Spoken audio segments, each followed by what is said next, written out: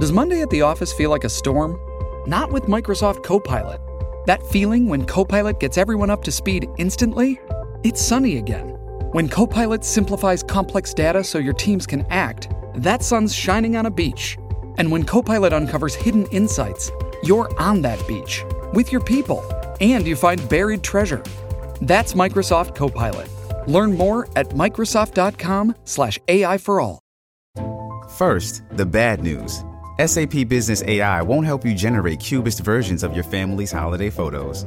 But it will help you understand which supplier is best to help you roll out your plant-based packaging in Southeast Asia, or identify the training your junior project manager needs to rise up the ranks, and automate repetitive tasks while you focus on big innovations, so you can be ready for the next opportunity. Revolutionary technology, real-world results. That's SAP Business AI. Survivor 46 is here, and so is On Fire, the only official Survivor podcast, and we have a twist this season. The winner of Survivor 45, Dee Valladares, will be joining us every week. We're going behind the scenes of the biggest moments, the how and the why things happen, and the strategy and analysis you can only get from someone like me, a Survivor winner. Listen to On Fire, the official Survivor podcast, wherever you get your podcasts. Getting engaged is a moment worth cherishing. A one-of-a-kind ring that you design at Blue Nile can help your love sparkle. Just choose your diamond and setting. When you've found the one, you'll get it delivered right to your door. Finding the right engagement ring can be nerve-wracking. At Blue Nile, you'll have the expert guidance needed and a diamond guarantee that ensures you're getting the highest quality at the best price. Cherish all of life's moments and save up to 30% at BlueNile.com. That's BlueNile.com. Yo, what up? Welcome to another episode of the Oakland Warriors podcast. I'm Patrick, and I am joined by Aram. Aram in Toronto. What up, Aram? Hello. Are you ready for the NBA draft, which is like in a few days? I'm super ready for this. I would say I'm not prepared, but I'm ready. I think if I'm not mistaken, we are going to record during the NBA draft. We're going to do kind of live reactions. It won't be like, going out live. It'll go out the next day, most likely. But I think it'll be, I think it'll be kind of fun to see how it goes up until 14. Yeah. I mean, I watching the playoffs and thinking about who won in the Bucks and what were the Warriors' chances. Sure, that would have been nice to have seen what they could have done in the playoffs.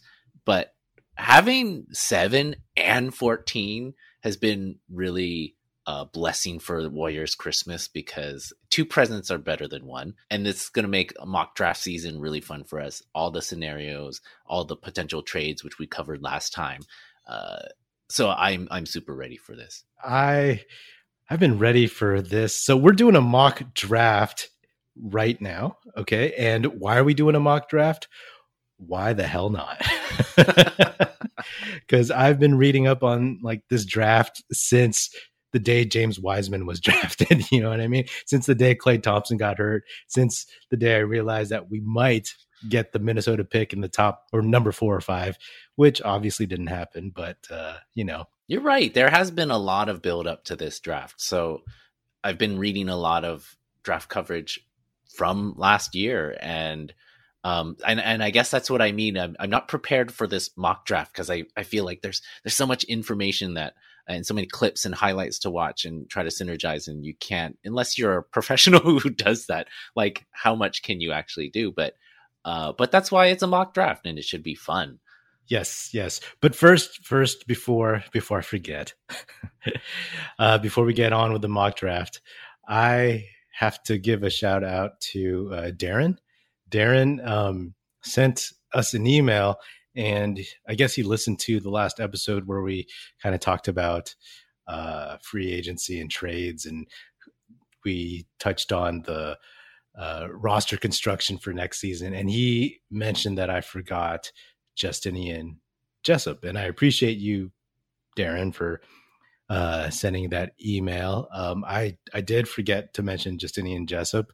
I'm a big Jessup fan. I'm hoping that his game will translate to the NBA right away because he seems like he can shoot from three. He has a decent mid-range. It's just a question of like, is he ready to contribute? I used to go online on Twitter and like in comments on The Athletic and be like, Jessup is better than Kispert, and see if anyone would argue with me. A few people did.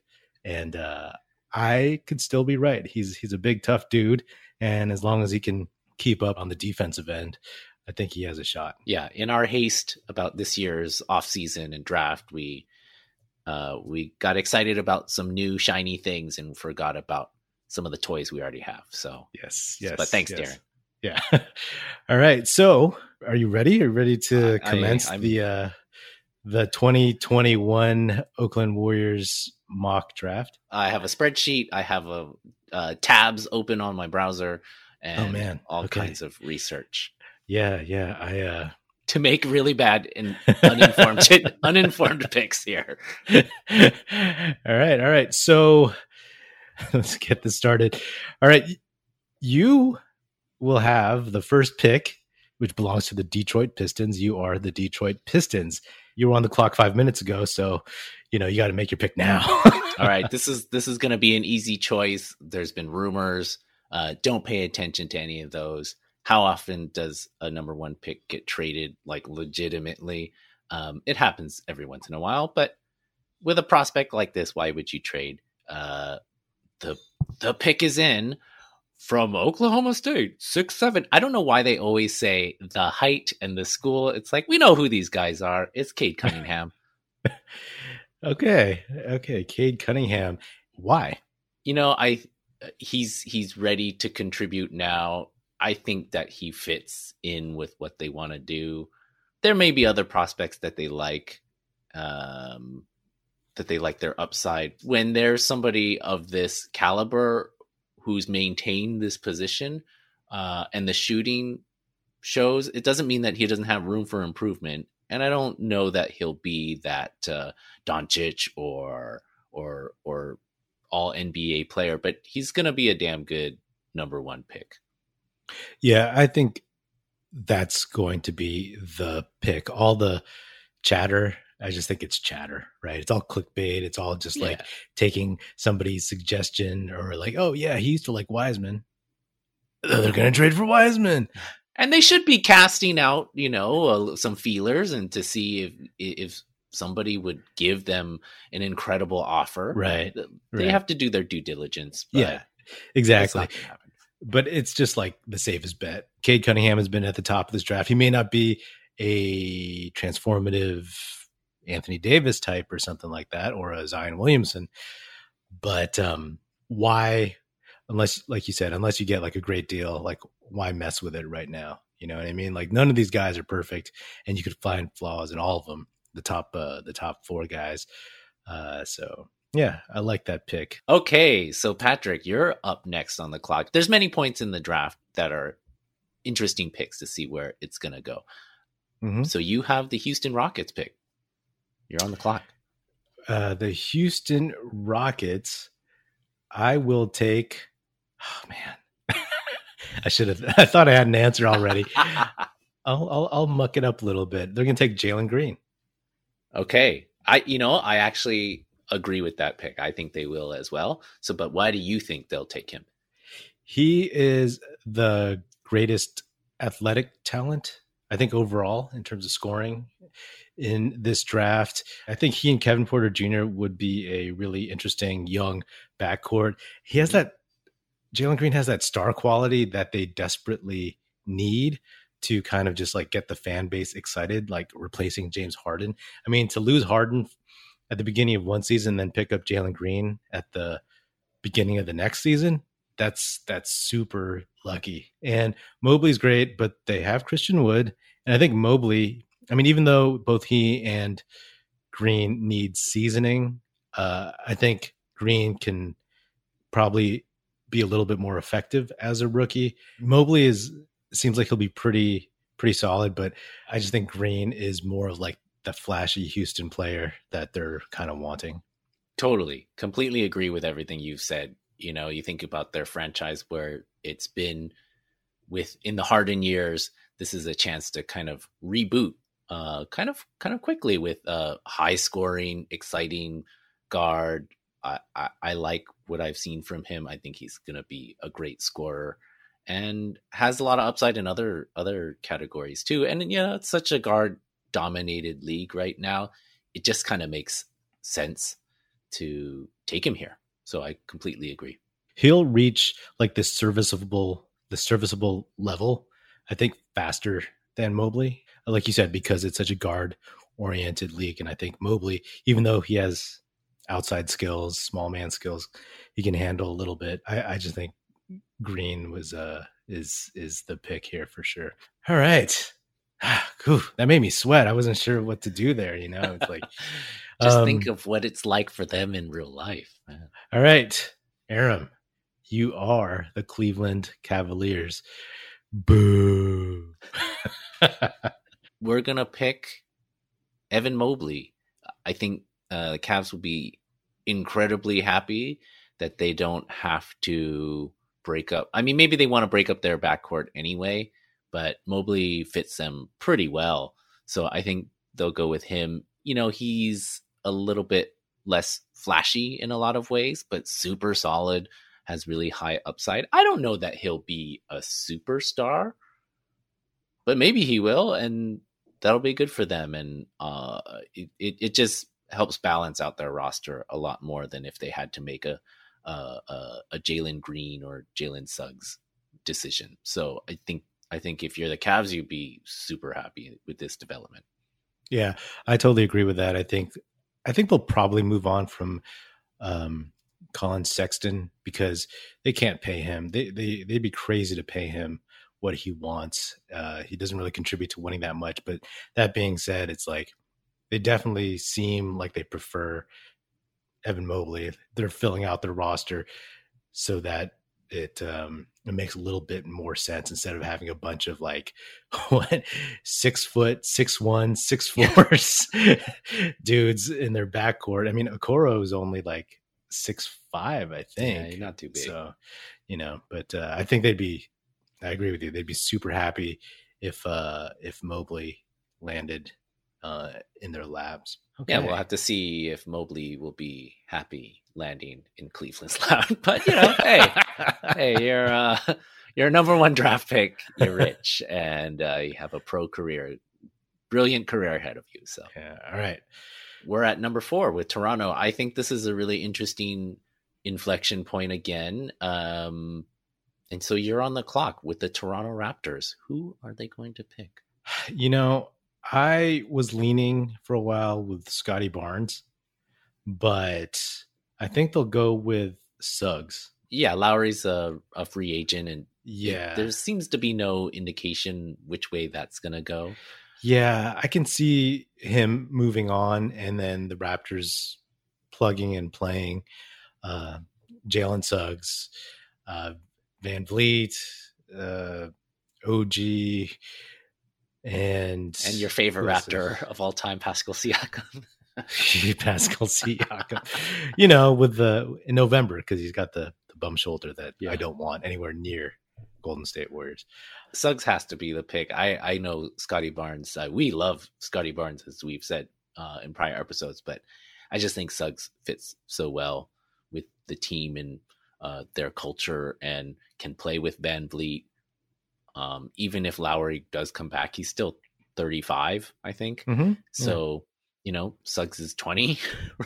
So there's plenty of time to get him incorporated in. And Suggs has shown ability to play off the ball and fit in other ways. So honestly, I feel like Suggs would be like the home run or I don't know if there's the touchdown, I guess, because they always talk about like Suggs was a quarterback. So this is the touchdown pick for the Raptors. Okay. Sorry. You just got to make cheesy analogies when you're doing this kind of stuff, I guess. I'll let that one slide. Yeah.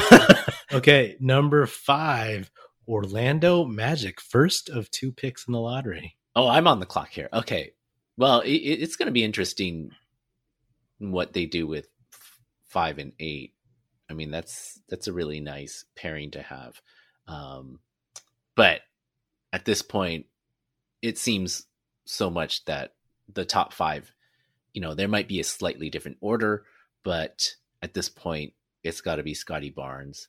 He's so versatile, and that if his offensive game comes, matures, he could be maybe the best player in this draft. His defense, his passing, his compete level, his charisma, all of those things. Like, he really, really could be a star. And I think that's what, attracts a lot of these teams to him, including us too. So I think it's a great pick for them here. Yeah, I think it's kind of a no-brainer for Orlando. I'm no Orlando Magic expert, but when I just look at that roster, I see a bunch of big dudes who are athletic and long and don't have much skill. Then I see a bunch of guards who are all a little bit imperfect. And then you plug in Scotty Barnes somewhere in there, and he can probably help everybody out a lot. Yeah, be an elite glue guy. Yeah. And I wouldn't be surprised if he instantly, or not instantly, but maybe like within a couple months has like this effect on the team as a leader. If there's anything close to what we've heard in terms of his, like you said, charisma, his personality, his Draymond Green like qualities, I suppose. But yeah, because if Suggs was here, I think they would likely take him. Mm-hmm. But then you have RJ Hampton, Cole Anthony, Markelle Fultz, you have all these dudes. And even if they were to take Kuminga in this spot, you have like all those athletic guys who are really raw, you just have the same dude over and over again. So Barnes is a guy that they don't have, a guy who's like really has those intangibles, which a lot of their other dudes just right now don't seem to have. Yeah, it's a great fit. Just like Suggs and Mobley, I think so far these are all great fits, in addition to having like great ceilings and potential. Yeah. All right. So you're next on the clock. Number 6, the Oklahoma City Thunder. Oh, wow, what are you going to do? You're getting the tough ones. Well, I, as Sam Presti, I'm going to blow off all the chatter. I'm going to take BPA, best player available. And in my opinion, that's Jonathan Kuminga. I'm taking him. All right. We're still kind of in a rebuild mode, and we're stockpiling talent. And, even though he's pretty raw, like I think he can grow with some of our younger guys, and his ceiling is so high that once he gets some playing time with us and some G League time and some development time, we think that he'll be starting to be pretty special once we're done tanking in 15 years. It's been so interesting to hear the chatter that he may fall, and that because there's so much of it, it's probably legit that this is a possibility. But I also think that they believe in their development. They believe in their kind of prototypes of players, and they've proven that over years and years and years. And it just seems like it's a little bit hard for me to imagine them passing on him. We'll see on the 29th, but I kind of feel like this is a little bit more likely to happen than not. Yeah. All right. So next is the Golden State Warriors. And what we're going to do, we're actually, Patrick and I, we are going to make this pick together as if we were in the Warriors draft room. So, all right. Okay, who's done Levy? Not me. Not it. Although, hey, it was supposedly had a big hand in Jordan Poole, blah, blah, blah. Okay. Who's left here? Well, some of our favorites, Michael.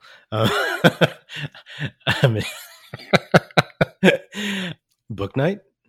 There's Bouknight. there's Giddey, there's Moses Moody, Yeah. there's Davian Mitchell.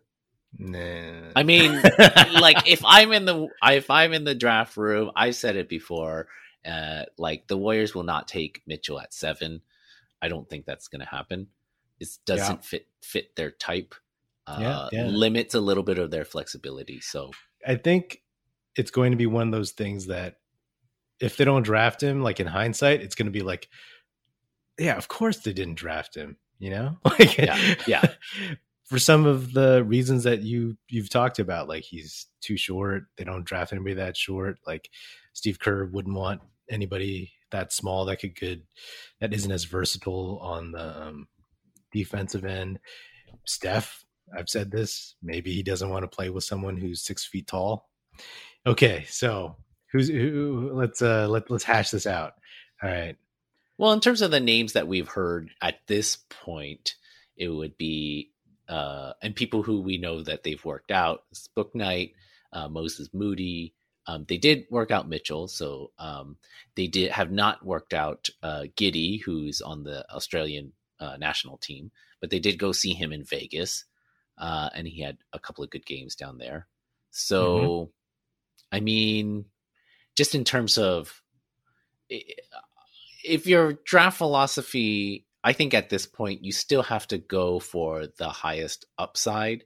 I think that, the Warriors front office will have been laying some track in terms of what they think they can do in free agency. They've already identified they want veterans. So that's still the plan, regardless of who they're picking here. So you got to go with somebody who you think has star potential, fringe all-star potential, or, solid starter for 10 years or something like that. So I do think it should be Bouknight. He seems to have the high end scorer skill, and he's shown the ability to do some of the things that they like to do in terms of like playing a little bit off the ball, but then he adds a wrinkle like we've talked about of things that they don't have in terms of like somebody with on the ball shake. They don't have much of that. So that's so assistant GM hat over here. What do you say, Bob? Well, I think Kevin Durant still is such an amazing human being. Anyway, as you know, Michael, I've been a huge Bouknight fan for a few weeks now, so I'm glad that you said that, because I 100% agree. I think, looking at what the Warriors team has done over the last couple of years, starting from when their bench was so thin in the 2019 finals with those injuries, we just didn't have that guy who could just get a bucket. And I think Bouknight has that high ceiling, and he can learn to, he didn't play with such a great cast of teammates. And I think his assist to turnover ratio, which everyone brings up as a huge negative, isn't completely, it doesn't mean nothing at all, but it's not probably as bad as he's not as bad of a passer as he gets blamed for. Some people have said to me, when I'm walking around down the streets in the Embarcadero, they're like, "Hey, Bob, isn't Bouknight just like Jordan Poole?" And we've addressed this, Michael. It's like we've talked about this before. You can never have enough of those guys. You can play those guys together. Totally. Poole has good handles. He has a point guard background, and I think it'd be great to have those guys interchangeably being able to freak out another team on the second unit. And who knows, maybe he could become a Jamal Murray. Maybe he could become a version of Devin Booker. You know what I mean? So I'm ready to put that pick in. I've probably run over my 5 minutes, but hey, that means I've passed. I think the pick is in. I do think that, maybe, Giddey could be interesting here, but it still feels a little too high. Moody, nice player. Still don't see the upside there. So let's put the pick in, Bob. Yeah. All right. Go call Adam. Okay, good. Whew, that was stressful. Number 8, back to the Orlando Magic. This is you because you have the even picks. So we're doing and that. I also don't want to make this pick because I don't know what to do with this one. Well, okay, that's fine. I picked for the Magic before, right? And I picked Barnes. Yep. Let's see. So the Orlando Magic. Oh man, this is tough. Man. Okay, so the Orlando Magic, I will have them take Moses Moody. Oh, okay. Yeah. Yeah. Okay, why? I feel like I was saying before, they need glue guys. And I think Moody, even though he doesn't have a really high ceiling, I think he is one of those steady hands.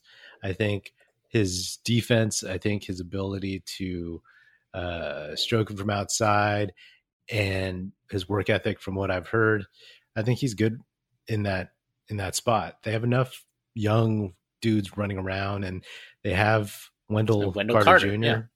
So and they still have Mo Bamba and Jonathan Isaac. Yes. So I thought of getting like a big man here, but I think if I inject this team with Scotty Barnes and Moses Moody, I think that would help the Orlando Magic quite a bit. I think that's a great rationale. I think it's kind of like a Terrence Ross who doesn't take all those crazy shots, right? Exactly. Kind of like a contained Terrence Ross role player, who can maybe be a high level role player. Yeah. So I do like Moses Moody. Yeah, and pick. Honestly, like this is just an example of a pick largely made based on the Scotty Barnes pick as well. You know what I mean? So like, the pairing and moving forward, and he may not be best player available, but I think he's good enough to go there. A couple of smart players who have really great skills. So I think this is a great draft for the Orlando Magic so far. Okay. Your Sacramento Kings. Okay. And, this one might be a lot of the mock drafts are starting to lock this in. And I also want to make the pick for them here too. And it's going to be Stauskas. It's going to be Franz Wagner.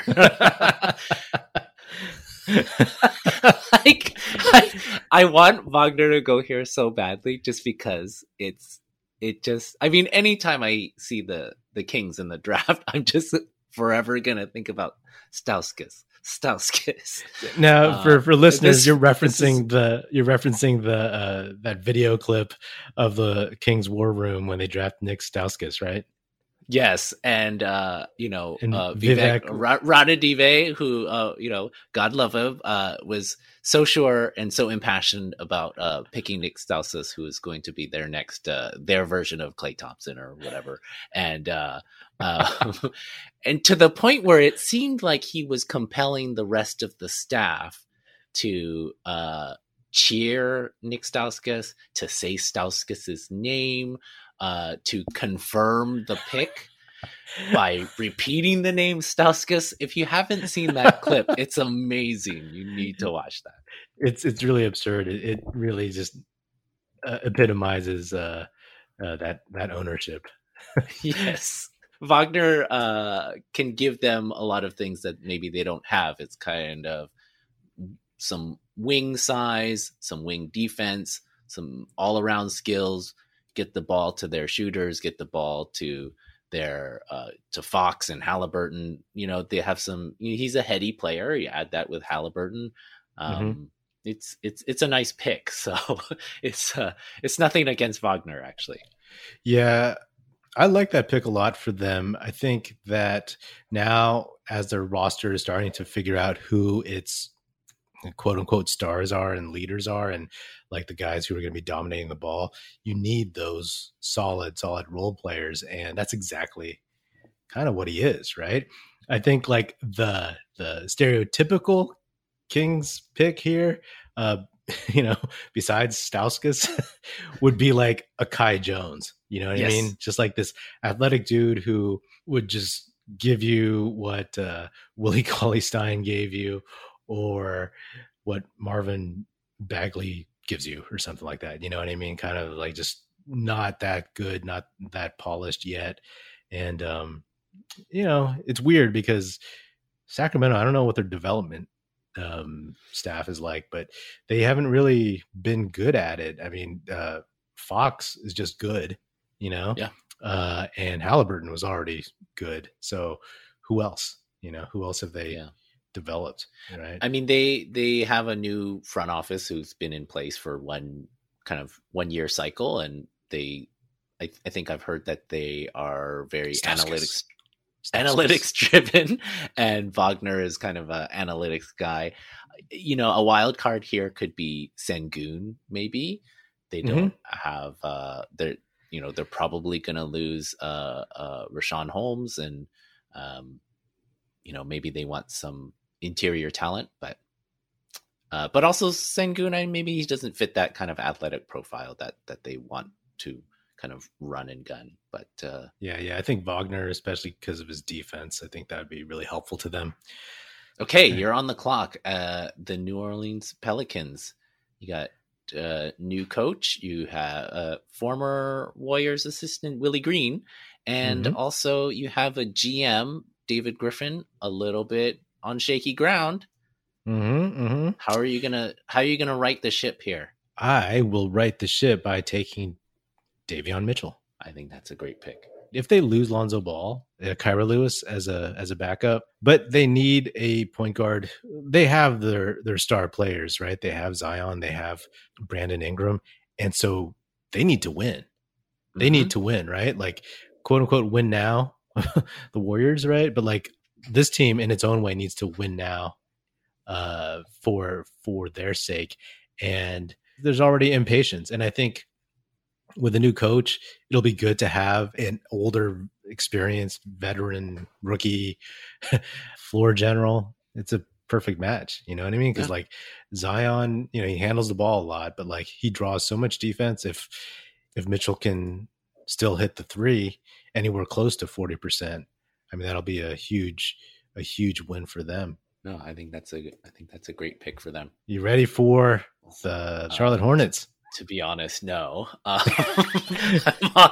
I'm on the clock. Oh, this is so interesting. Okay, I think I'm going to go with Kai Jones here. I'm tempted to go with Sengun because I do think he's really solid offensively. But I just thinking about, they want to build this team around LaMelo, and just getting a dude who, for now, can just go up and get it and throw it down, run the floor, fill the lane. It's going to be super exciting to have a guy who is that athletic. And then in the meantime, you just kind of work on developing other parts of his game. And he does have really incredible upside in terms of his athletic abilities. So I think it could be a good fit. So yeah, it's Kai Jones. I like that pick because they've wanted a center for so long, and I thought it was Sengun, but exactly for the same reasons. They want to run, and they want to focus on LaMelo, and giving him a big dude like Kai Jones to throw lobs to and to run along with is more of what they need that fits their style. You know what I mean? Instead of Sengun, who it's like half court, throw it into him, that doesn't maximize what LaMelo can do.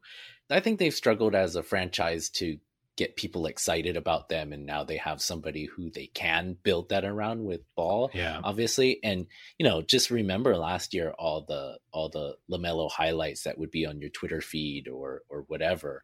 And just think if you had another guy in addition to Bridges and Washington, who was, running the lane and just dunking on people. That would be super exciting and raise their profile in the league. Never mind the kind of competitive advantage, but like it is a business and you want to have a competitive profile as a team as well. And how people think of you as a team. It's like, oh, they're young and exciting. They have a lot of dunks. You know what I mean? That exactly. matters, especially as, fans are kind of more and more engaged into the team in the league, I think. Yeah. It's definitely a much more exciting pick. You got the Spurs. Are you ready to move on to the 12th pick here? Yeah, okay. Yeah. So for the Spurs, I am giving them. This is a tough one. This is a really tough one. It is tough. I think. Oh man, who are some people you're thinking about here? Giddey and Garuba. Those are the ones I'm thinking of. Yeah, I was thinking about that too. And I'm going to give him Giddey. I think even though they have Murray running point, I think he can really fit well into what they do on offense, just whatever system they run. You're the one that convinced me that his passing will translate at least for 10 to 15 minutes a game at the pro level, at the NBA level. I think he would be really, really good for them. And if his shot comes around, then they have a really large backcourt, Yeah, I think this is a great pick for them. DeJounte Murray and Keldon Johnson, like they have some pieces, and Giddey still has a lot of upside too. And it's a good fit with a lot of the, they have a lot of players that are kind of like, yeah, he's pretty good. Like nobody is an all-star, but they're highly competitive. And if you can kind of get the pieces to match together, then they're still going to be highly competitive, I think. So I like that pick for them. Yeah, and Murray can play off ball for sure. You know what I mean? He's not like a traditional point guard or anything like that. So, yeah, your boy Giddey going to San Antonio. All right. Who we got here? We have the Indiana Pacers.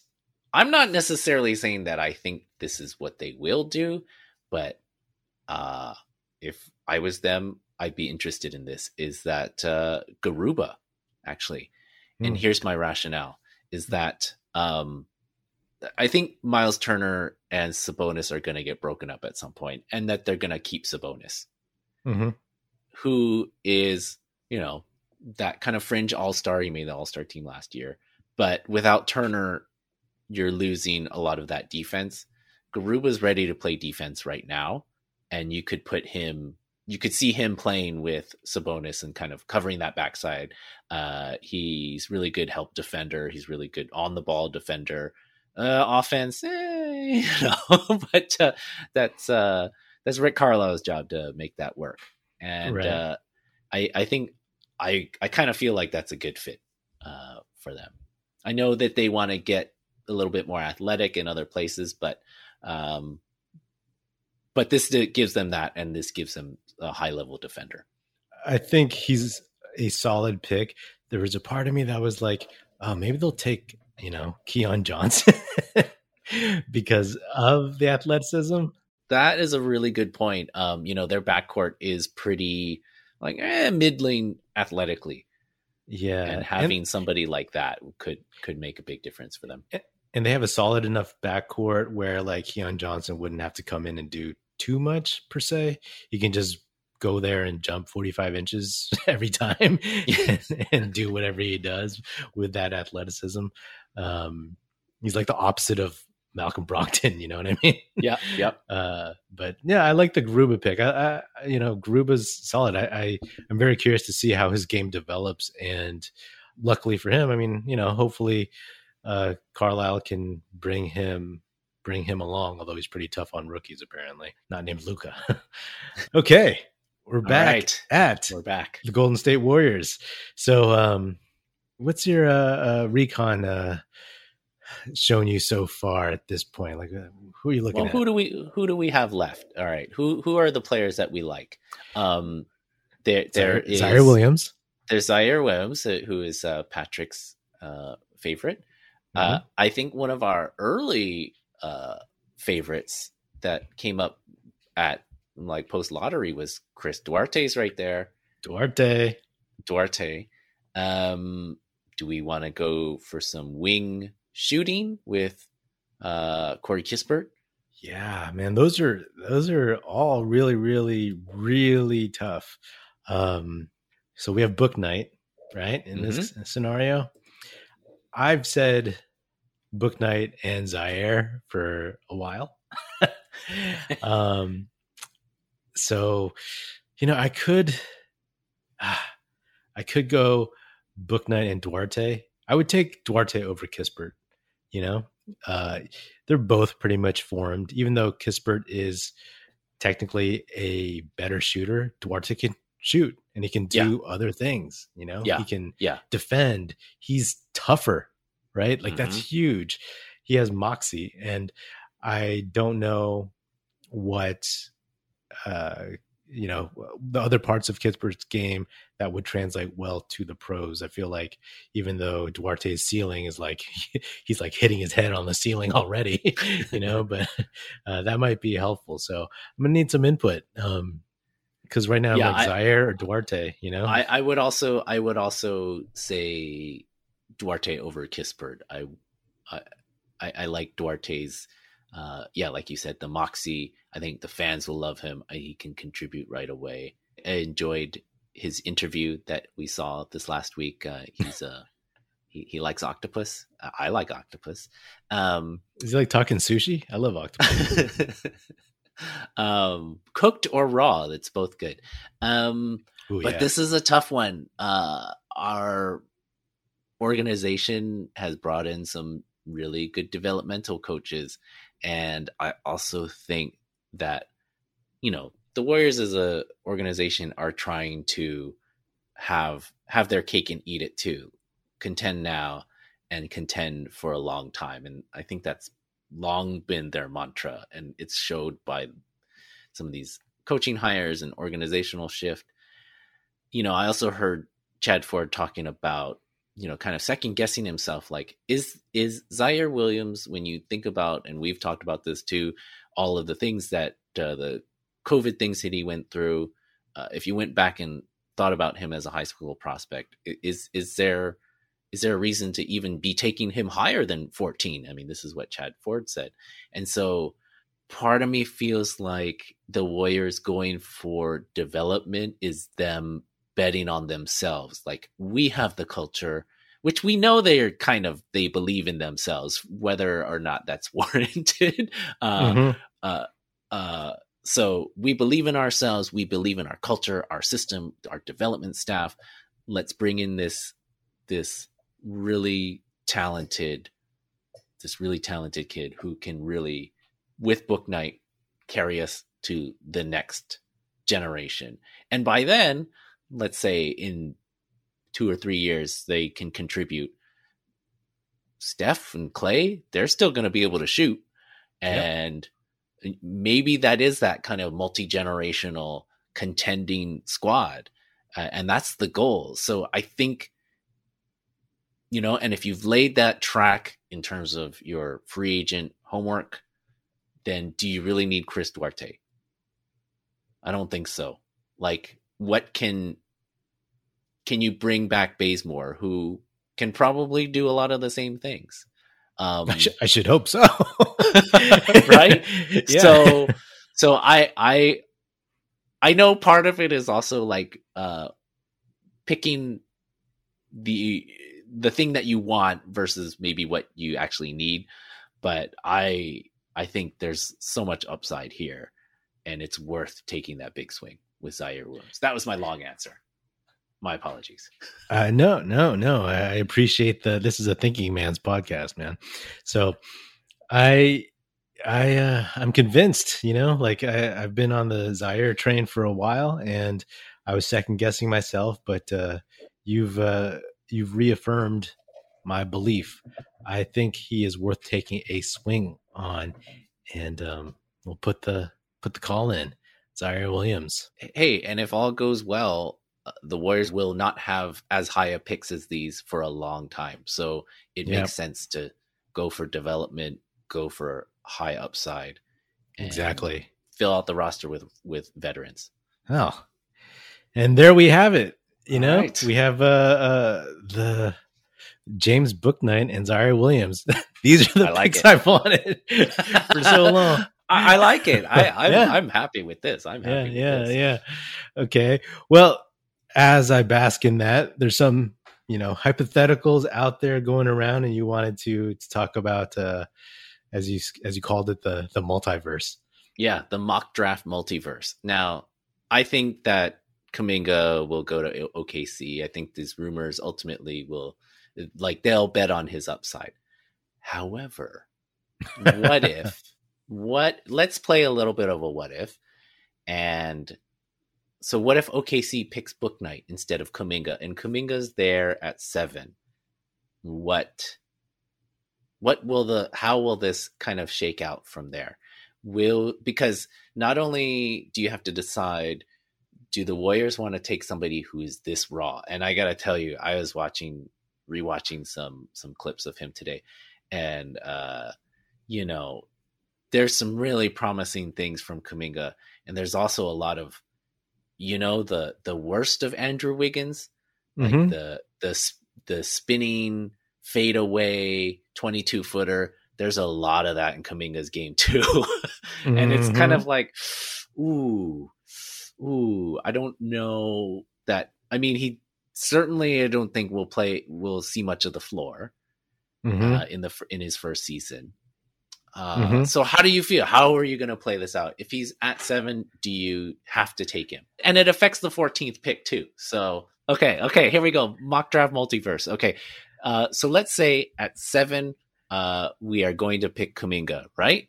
So we have Kuminga, and then at 14, okay, this is what I've said. And part of this is because optics in such an uproar about oh my gosh, you got somebody who's needs even more development help and more time, and somebody who's younger than James Wiseman. You have 2 guys who are development guys. First of all, when I hear that, I'm like, you guys did not watch James Wiseman play. Yeah. He's going to contribute. He contributed last year. He'll contribute this coming year. He's not going to be just some bumbling dude on the court who doesn't, with hands of stone, who doesn't know how to play basketball at all. But I've said I would take an older dude at that point at 14, to kind of balance it out, appease. Well, you take the oldest dude. I would, because the reasoning is, when I've thought about this before, I'm like, yeah, take Mitchell at 14 if you want. We don't have Mitchell available at 14. He's gone to the Pelicans in both the regular universe and the multiverse. Ziaire Williams, as much as I really, really like him as a prospect, the same position as Jonathan Kuminga. So, it's square there. So you take Duarte. I've already said I would take Duarte over Kispert. And then there's your draft. Kuminga, whose ceiling is super high, but reaching it is a little far away, although not crazy far away. I don't think. I think people sometimes overstate his ability to contribute. And then you have Duarte, who's wearing a helmet because he's banging his head on the ceiling. But he can give you some solid minutes as a 55-year-old rookie. Do you feel like the issue of not getting your high upside swing is the issue and not going for Ziaire here? Because let's say the rationale is the same that we did on our first pass, is that we should go for development, go for your swings. If Ziaire is still the biggest swing you can take there, then is the main issue is that they kind of play similar positions. Yeah, that's a part of it. And then also kind of hedging, because Kuminga does have a ways to go before he contributes to this team that wants to win a title. Trying to find help. I mean, it would be tougher if they didn't play the same position, because I like Ziaire that much. If he were like a 2 guard. Because here's what I will propose is that now probably this would get into a lot of trouble, but it's maybe the trust the process kind of way of thinking, because if we're sticking with our first pass of the draft, like Keon Johnson's still here. Do you want to take another super high upside swing on somebody who doesn't play the same position? You know, he already shows that he's got a great motor, obviously crazy athletic, needs to work on his basketball skills. And so does Kuminga. You could have some really raw dudes, but who have a lot of potential. I mean, that could be another high upside swing. But there's other guys maybe who may be a little notch below Bouknight, but the kind of like bucket getters. You got your Cam Thomases, or it seems a little high for him. Your Jaden Springers, or who's the other one? Like a Jared Butler. I mean, I don't know. I mean, those seem a little questionable. Yeah. when you say it out loud, it's like, I don't know. Yeah, I'm not high on Springer, and if you're gonna go for Butler, I mean, just take Duarte. You know, I mean, even though like Butler has a higher ceiling still and is younger, it's like 4 not as younger. Exciting. Yeah, but yeah, significantly younger. But yeah, and even Keon Johnson, I'm just not that high on Keon Johnson. You know what I'm saying? Like I think he could be a good pro, but like I think he has so far to go in terms of being a skilled basketball player that whereas someone like Ziaire, even at small forward, like we know he has certain skills, you know, and we know he's 6'9", 6'10" in shoes. Yeah. I think the way that NBA rosters are constructed too, that you're allowed to have 15 people on the roster, but if you have two dudes who are super raw and are not playing, then it really affects your rotations. Like, sure, you're not playing 13 players a night, but injuries happen. Yes. Ineffectiveness happens. Yeah. We saw it this last year where somebody like Smiley Geach and injured Klay Thompson were taking up roster spots, and it really shortened the options that they had, and they needed options. I mean, we saw it in the end.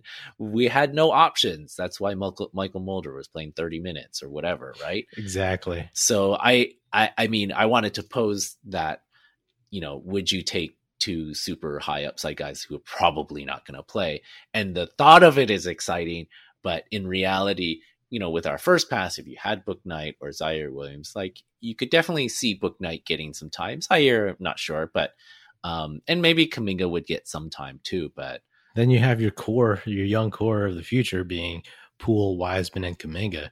That's awesome. That ain't bad. Yeah. You know, that is not bad at all. Even though it'd be like, oh, it'd be great to just, you know, take two swings like at these potential star small forwards and see, well, one of them will hit, you know what I mean? But like being aware of the roster spots, we were very aware, like that whole, like you mentioned, the Smiley and Klay taking up spots. It was just like there's nowhere else they could put a player. So yeah, that's why I think Duarte, you know, because you don't even want like that many young development guys who are just super development, right? That's why like I was good with Bouknight and Ziaire, because I think Bouknight, I mean, he's a sophomore and he can get a bucket his first day in the league, you know? So, and he has a high ceiling still. But Kuminga and Duarte, or Bouknight and Ziaire, I feel like Kuminga and Duarte, the returns would be not as quick or as soon, maybe. I think Bouknight would just be way more exciting initially. Yeah. But Kuminga's ceiling, man, like that'd be something to behold with these developmental coaches, hopefully.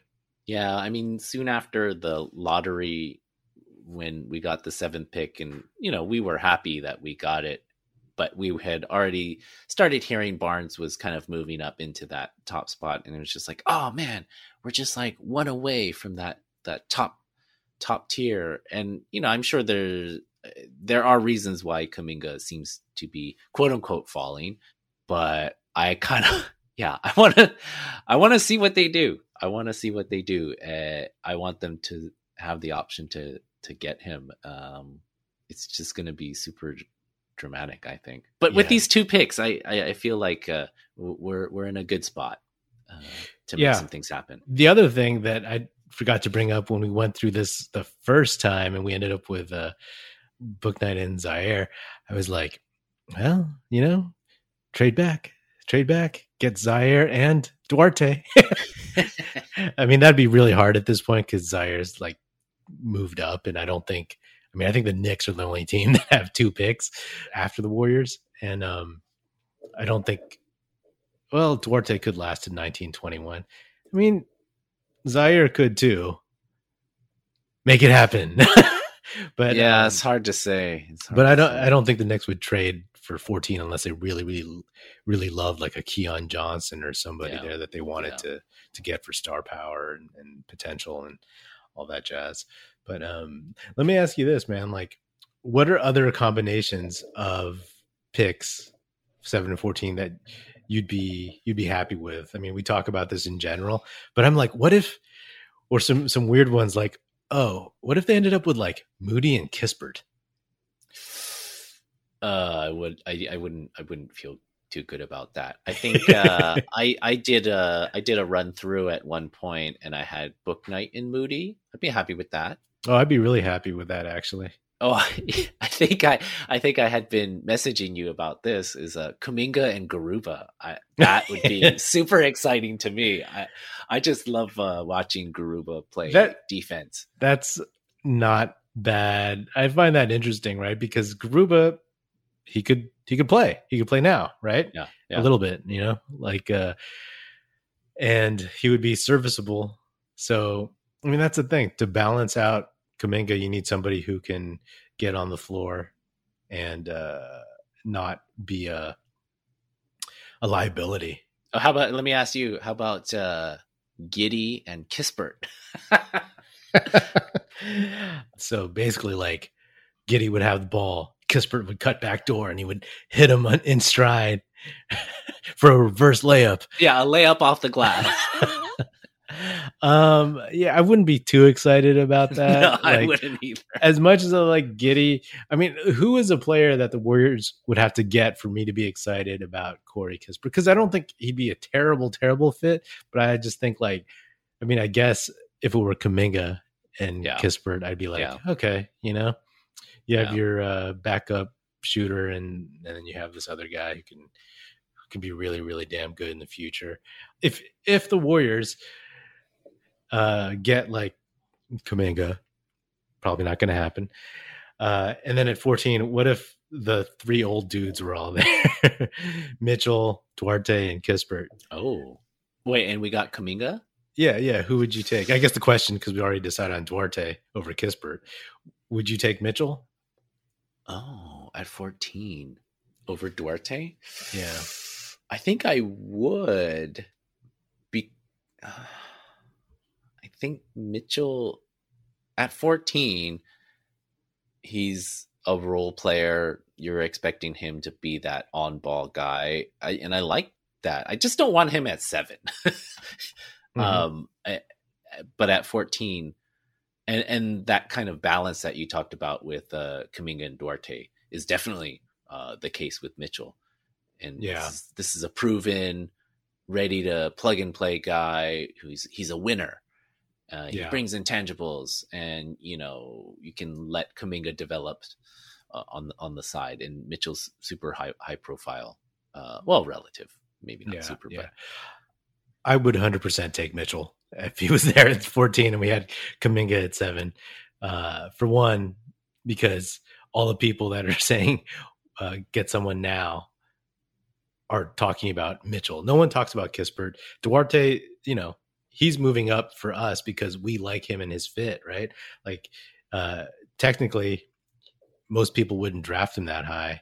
And then he is climbing up some boards, and I maybe it's from his workouts, and people are seeing his shooting is for real, and his size. He does have good size. So I don't think Duarte at 14 is a stretch by any means. For all the reasons I don't want Mitchell, especially at 7, like, I think he won't be like a terrible pro. You know what I mean? He'll just be a role player, a non-starter. And like you were saying, like, hey, I'll take a shot at that at 14. You know what I mean? Like, because Duarte will do some things good, better than Mitchell, but Mitchell can do some other stuff, you know? So I think, and I would be curious. There is a part of me that all these people who are totally on the Mitchell train, I'm really curious to see if any of the stuff that they're saying is going to be there, right? If the shot translates, if he can really play defense against bigger dudes, if his quote unquote work ethic and leadership and all that jazz actually means anything, you know?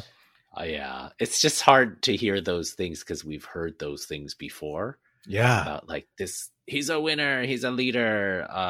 He Antoine Jameson, great leader. And we've seen that play out so many times, and size matters. And I mean, I don't doubt his heart, but size matters, age matters.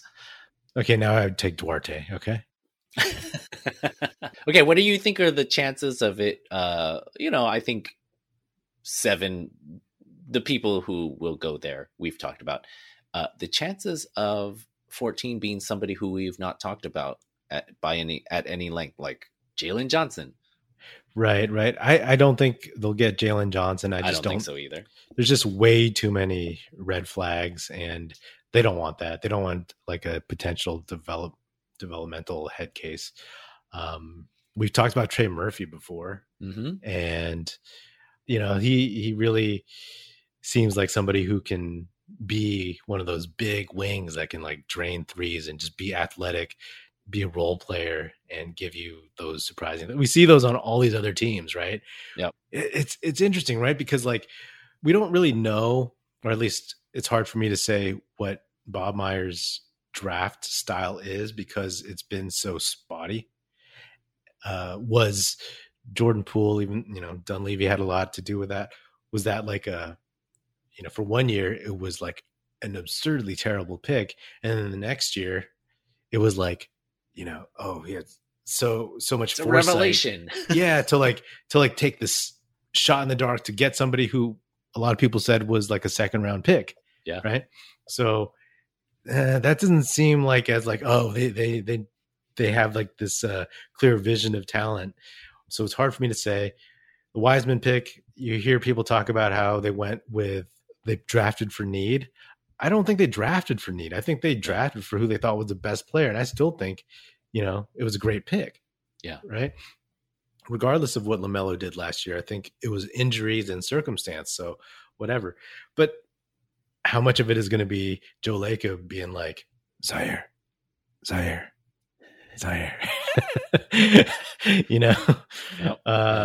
Or you do a good Joe Lacob. You make him sound like what I imagine the Monopoly Man to sound like.